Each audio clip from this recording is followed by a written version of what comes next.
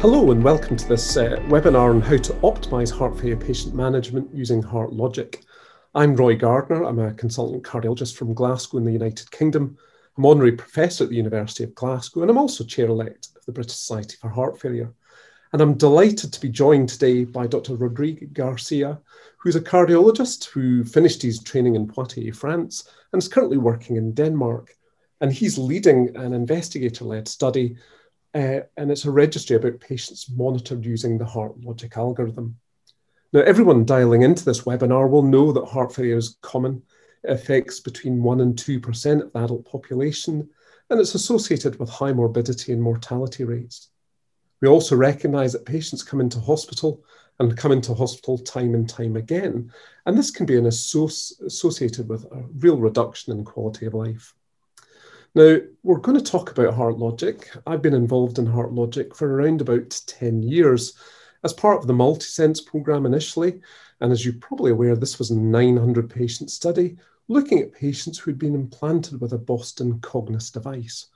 Now, this device has the potential to use a suite of sensors, including the monitoring of the first and third heart sound, as well as markers of ventilation, potentially of posture, thoracic impedance, and so on and so forth. Now, research is one thing, but we want to know what happens in clinical practice.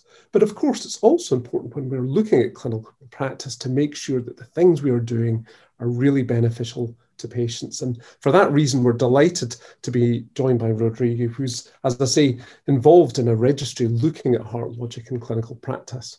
So, Rodrigo, why did you feel the need to set up this study on HeartLogic?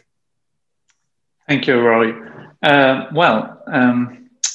thought that could be a great idea to set up this study because nowadays there are only a few studies assessing the HeartLogic algorithm, and having real life data in France could be really interesting, and it could be also a way to introduce HeartLogic to heart failure centers.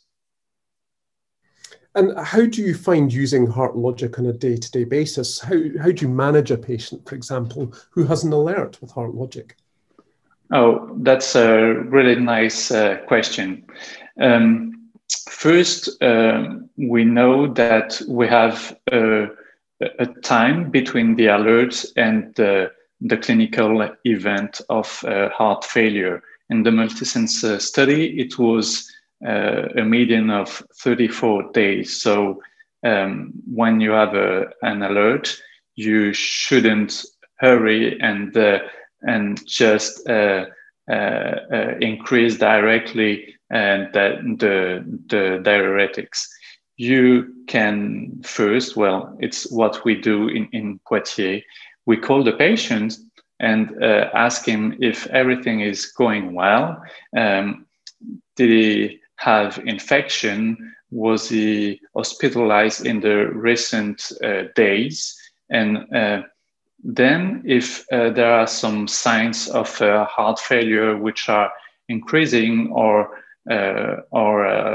if he feels short of breath, we can directly increase the diuretics dose. But if there is nothing about heart failure clinical signs, we can just look and monitor the index for a few days and see if this index increases or if some slight heart failure signs appear. And then if it is the case, we can increase or introduce diuretics.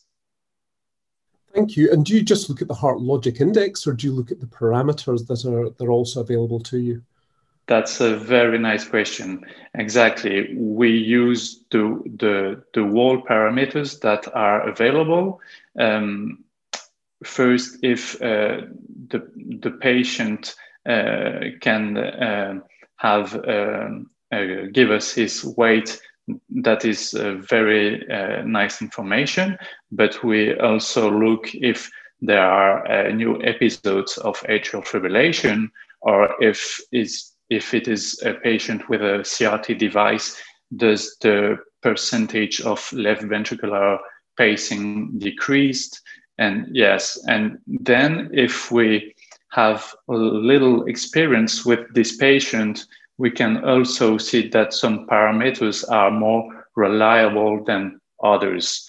For example, we had the experience that in a patient, the thoracic impedance was really correlated with heart failure. So in case of a heart logic index, we could look closer to the thoracic impedance for that particularly patient. Yeah, and I liked your previous point about the fact that we do have time to make a decision about a heart logic alert. The median of 34 days from the MultiSense trial was very, very important. And of course, we have seen instances with other studies, DOT-HF, for example, looking at thoracic impedance, where perhaps there's a knee-jerk reaction and there's subsequently an increased risk of hospitalization. And that's not what we want to achieve here. We want to achieve better outcomes for patients. And I think the approach that you seem to be taking appears absolutely practically helpful. Just out of interest, how much do you increase the diuretics by if you do decide to increase the diuretics? Yeah, we usually double the dose for 3 days in general, but after it depends on your experience and of the patient. And we look closely at the renal function and how the patient responses to the diuretic increase. For example, some patients will decrease their heart logic index after 3 days, whereas in others, you will have first a decrease in heart failure symptoms and then a decrease of heart logic index. So yes, it's something general and it should be adapted to every patient. Thank you. And one of the things I've noticed, certainly over the last year, and clearly it's been a challenging year for everybody, but remote monitoring in many parts of the UK was underutilised. How have you noticed things changing during COVID? Are you using HeartLogic more? Is it something you found to be more helpful during this sort of period of time? Yes, exactly. During the COVID pandemic, the patients were really afraid to come to the hospital, and that allowed us to increase dramatically the use of telemonitoring. And for example, when I implant a device, a defibrillator, I explain to the patient that the telemonitoring is like a security belt. It's something more, and we can check some parameters without the patient coming to the hospital. And while if the heart logic index is low, we know that the probability for him to have a heart failure episode is very, very, very low. And whereas the heart logic index increases, there might be some a probability, but it's not 100%. And that's why we will phone him and we will monitor him more closely.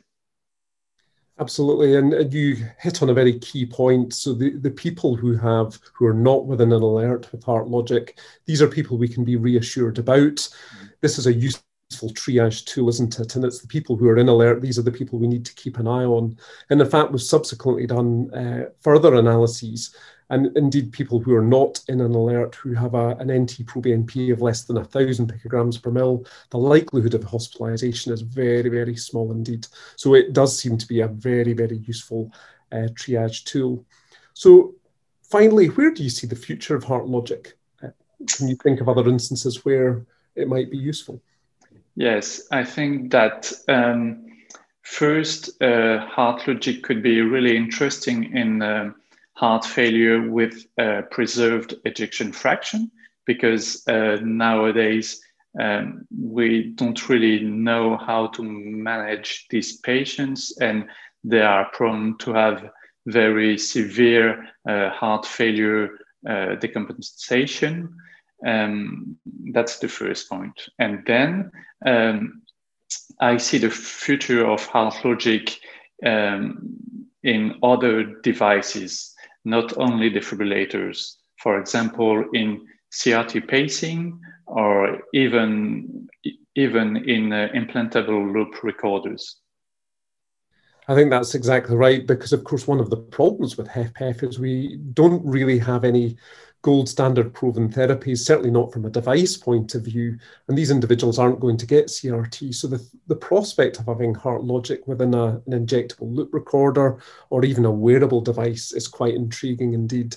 And so I agree with you. I think that would be an interesting area for us to expand in the future. Well, I want to thank you for joining us for this brief soundbite. I think it's been very interesting. It's also nice to see that you're doing similar things to what we are doing here, certainly in Glasgow. I think the future of HeartLogic is very bright indeed, and it's potentially the triage tool that more of us should be using in our clinical practice. Thank you very much for joining us, and thank you, the audience, for your attention. Thank you, Roy.